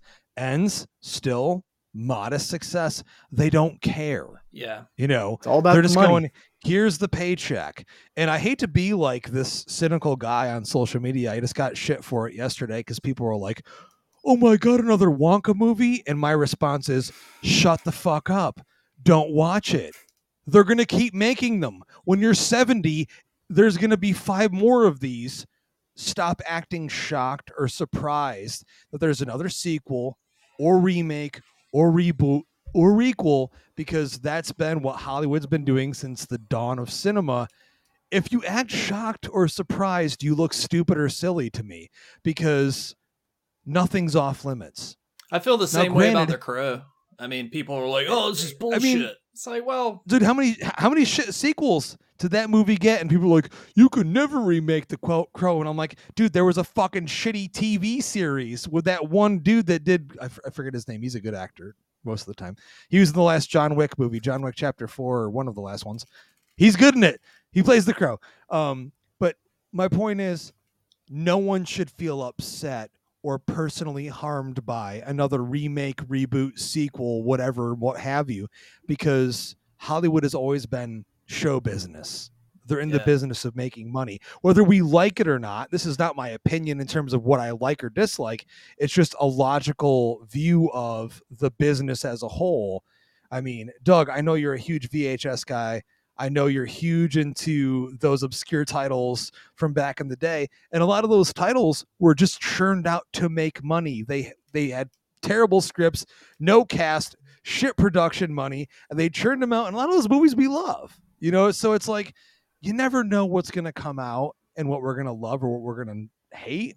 But just people need to stop acting like, oh my God, another Little Mermaid, another fill in the blank, Batman, another Michael Myers, another whatever it is. Like, dude, just calm the fuck down. If the product is good, then I don't give a shit. Even if it's not good, it doesn't matter to me. Yeah. I don't have to go watch it. I'm not forced to. It's not like I'm being, Clockwork Orange, my eyes fucking spread open and I'm forced to watch it. We have choices in life. So it's just a matter of see it or don't. Yeah, I always say, and like, if you don't like it, then don't watch it. If they remake something, nobody's going to knock on your door and be like, hey, we're remaking The Lost Boys. Hand over your copies of the original. Can never watch it again. It's like, okay.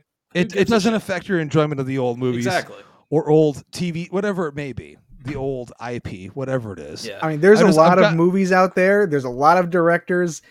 And there's a balance of both. There's a lot of remakes. There's a lot of requels. There's a lot of reboots. There's also plenty of original films that are coming out too. That's true. There's both. You don't have to watch the remakes.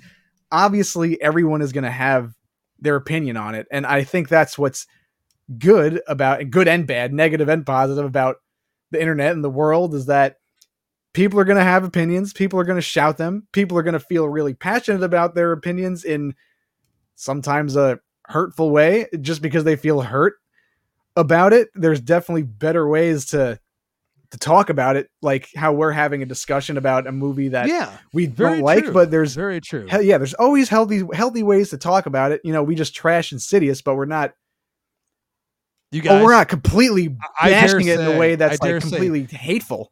You guys were very, very professional in terms of trashing. Oh yeah, if you look at what I used to do on my show 7 or 8 years ago, you'll hear some really severe hateful trashing. You guys are very politically correct. We've in connection with that. we've let some movies have it and just, but I mean we never want to be nasty about it or like, hey, if you like this movie, you're fucking dumb. It's like, of course everybody's gonna have a different opinion and all subjective. Yeah, of course not. And we don't enjoy when a big movie comes out and everybody loves it, like Scream 6 or Evil Dead Rise. I don't like being like, what the fuck did you guys watch? Because I didn't get that at all. Like, I don't want to be the contrarian, like shit on it just because you know my trademark line, man. Film is subjective. So, there you go. I live by it. I live by it forever. Yeah. And that's my point here, is that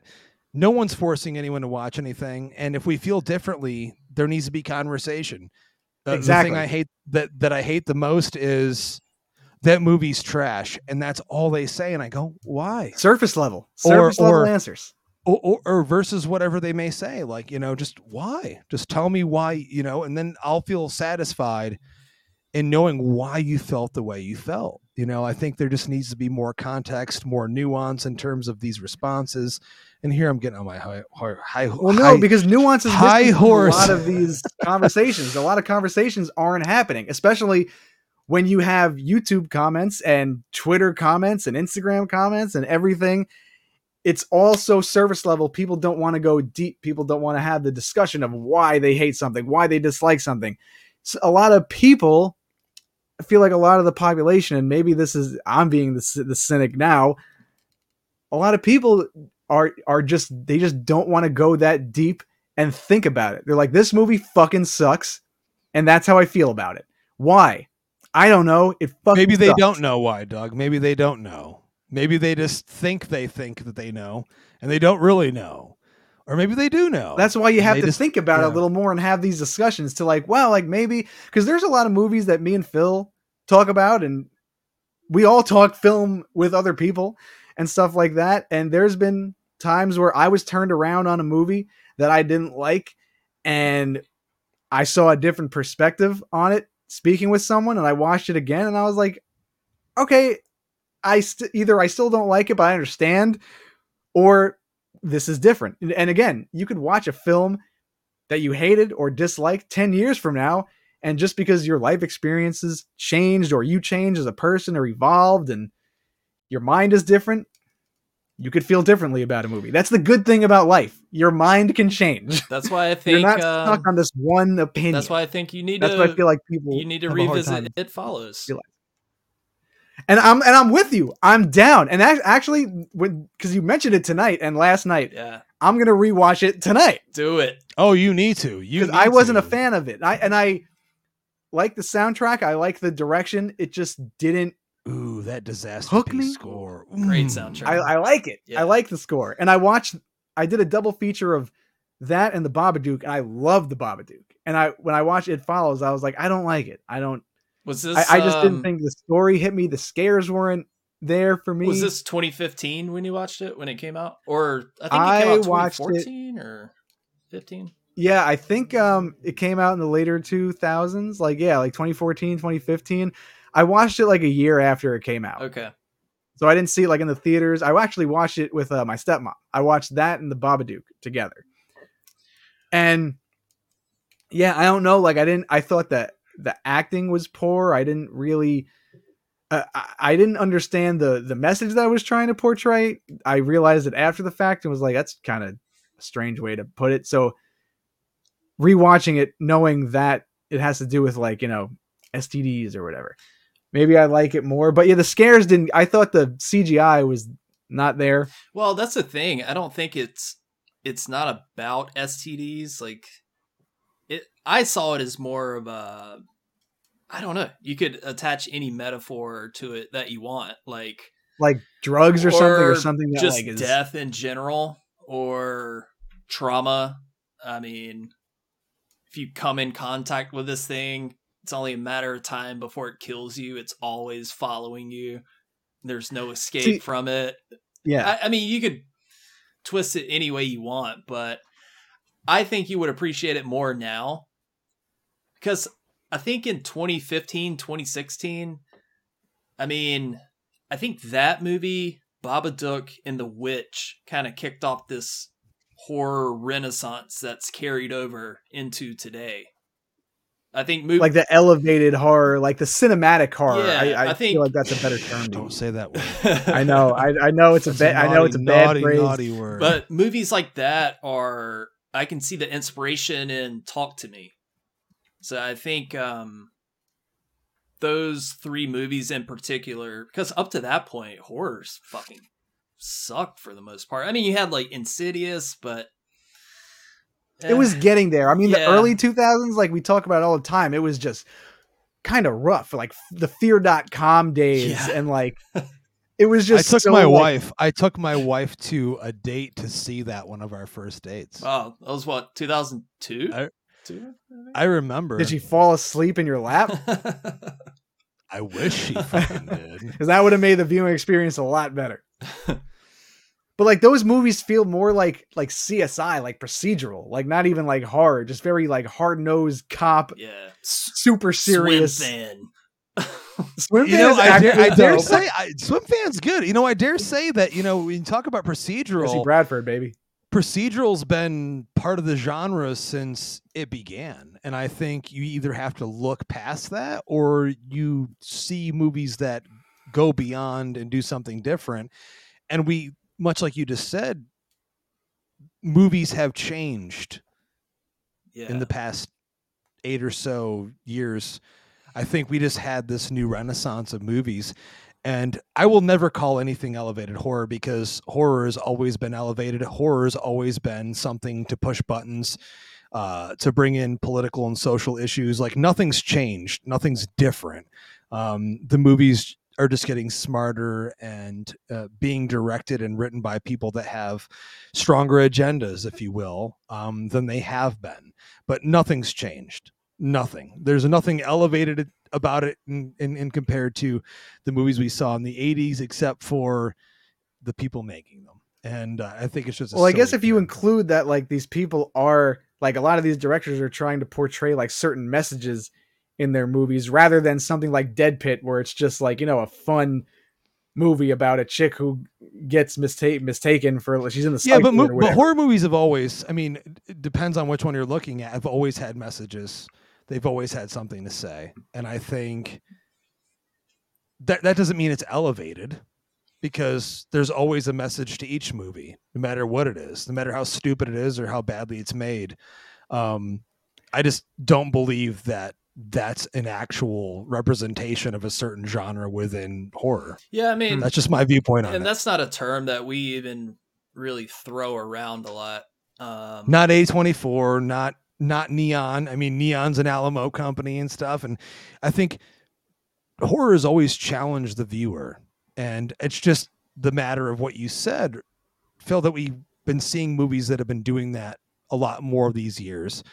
But I just think it's silly to put it's like genres, like, this is slightly different in terms of the riffs, so we're gonna call it this kind of metal versus that kind. It's still the same. Like putting labels on this something. Technical death metal, not death technical metal. Yeah. Again, that I just think it's slightly silly. I think it's just, let's just call it what it is. It's horror or suspense thriller or whatever it may be. And regardless of the message, because they can all be unique and individual within that genre and not have to have that stamp just planted right on them.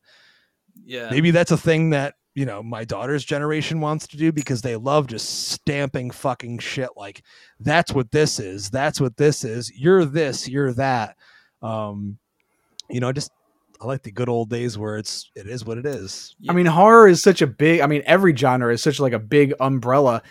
And then you could just I feel like you could just break things down like even more just to give it more of like, I don't know. I think it adds, and as much as it seems like they're being put in a box, I just think it makes it much more unique to like just keep breaking things down to like the minute details.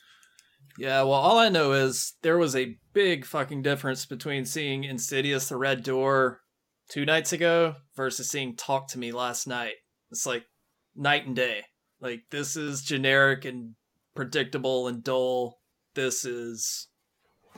both horror, but I mean, they're both horror, yeah, absolutely. Under the big umbrella. There's a big fucking difference. I don't know what that word is, but yeah. Unique. Yeah, unique. Also, they were given the opportunity to make something that wasn't studio driven at this point, you know. Yeah. It's just like what Neon does, A24. They allow their filmmakers, for the most part, they just go, we love what you're doing, go make it. You know, Blumhouse, they're still committee based, even though they're not like a huge studio or anything. So they still oversee the majority of the movies being made under their umbrella. But I mean, people still claim that studio has made quote unquote elevated horror movies. So it's I guess it's just a matter of how you view them, but I can't wait to watch Talk to Me. I can't wait. I want to see it really fucking bad. I am so excited for everybody to watch it, myself included. I can't wait to see it again opening night. I will be there. I'm really ready for, my bones are craving a good horror I'm movie. ready for the A24 merch drop. I'm excited to buy a you must be rich. $70 t-shirt, very whatever rich. you want to throw out there. Oh, me and Doug were joking when we reviewed the trailer. Like, you know, they're gonna put out a prop replica. Oh, that of statue the of the hand. It'll be like Absolutely. $400, limited to 50 or something. Yeah, Dude, I haven't even bought Pearl or X yet because I'm waiting for their Maxine Pearl X triple feature 4K box set, because they refused to release a 4K version of either of those first two movies in the US, and it's going to be like $200 fucking dollars. And I'm like, I'll pay it for those movies. Shit, the fucking long sleeve X shirt that I bought from them was $100. Yeah, and you could have, and it's the cheapest fucking shirt, dude, ever to be printed on. But I was like, I want the official shit. The X t-shirt I bought from them, I bought a medium because that's what I wear, and it fit like an XXL from 1995. I'm like, what the fuck is this? The sleeves come down to my elbows. Baggy is in now. I mean, for some people, nah. So I just threw it up on eBay, and I think I made my money back and then some, because their resale value of their merchandise is insane. But yeah, and they make really good stuff, and the designs on them are really cool, but they don't really need to make them that much money. Like, there's no reason. There's no reason. I've seen their products in hand. There's not a single reason they need to be as expensive as they are. But that's the thing about their brand, and you know, it falls in line with type of their stuff. business model. Look, we're A24. yeah, You know, it needs to. We can make you pay more for our product. Yeah. And people are like, fuck it, I don't care. Nobody's dropping $60 on a Blumhouse shirt. Absolutely. Blumhouse merch at all. They give me their shit for free almost every movie. You guys have seen the shit that they send me. Yeah, hook us up, man. Tell me what mailing list to get I on. still have boxes of bodies, shirts, posters, Halloween ends and kills shit, just literally sitting behind me in boxes and in the other room. Hey man, sorry, Blumhouse, don't be mad at me. Me and Doug, just saying. Me and Doug want some free shit. A24, hit us up. Talk to me. I will preach the kind A24 words of will send me A24 all day. They'll send me a hat. I want that fleece. I need some more A24 fleeces. And those things are $190. I'm not trying to spend that again. Here's a fucking dad cap. They'll send one thing in this tiny box with no tissue paper. It won't even have a note or anything. I'm like, oh, okay. Very Brooklyn of them. You just take this product and shut the fuck up. Well, fellas, we are coming up on 2 hours. I think we covered everything. I mean, this was a lot of fun. Justin, thank you so much for doing this, man. Anytime. I mean, it's an absolute blast. to agree to a podcast in 10 minutes and then sit here for 2 hours and talk to us. Thank you. It was either editing my own podcast on the same movie or coming and talking about it with you guys. And I said, you know what? My own podcast can fucking wait. Hey, there you go. Who knows when that shit's going to be released? But no, for real. I mean, I've talked about wanting to come on and talk to the both of you. Doug, I haven't had the opportunity to podcast with you before. Yeah, and I always look forward to the opportunity just to hang out and talk movies, especially horror movies. So thanks for having me on. Greatly appreciated. It was an honor. Yeah. Elevated horror movies or just horror movies? What's that? Elevated horror movies or just horror movies? Excuse me. Excuse me. Well, Justin, tell everybody where they can find you. We're literally everywhere. You can find Epic Film Guys on every podcatcher, epicfilmguys.com. We're on every social media platform now. Yes, literally everyone, because I was forced into it. So yes, TikTok now, Threads. Twitter, Facebook, Instagram, Threads, you name it, and we're on it. Nice. So check us out. Come say hi. All right. Well, thank you so much for joining us, man. And I'm going to stop this thing, but you can hang out for a bit. We'll bullshit for a little bit, or as long as you want. Doug, I love you very much. Always good talking to you. Love you too, baby. All right. Catch you guys on the next one.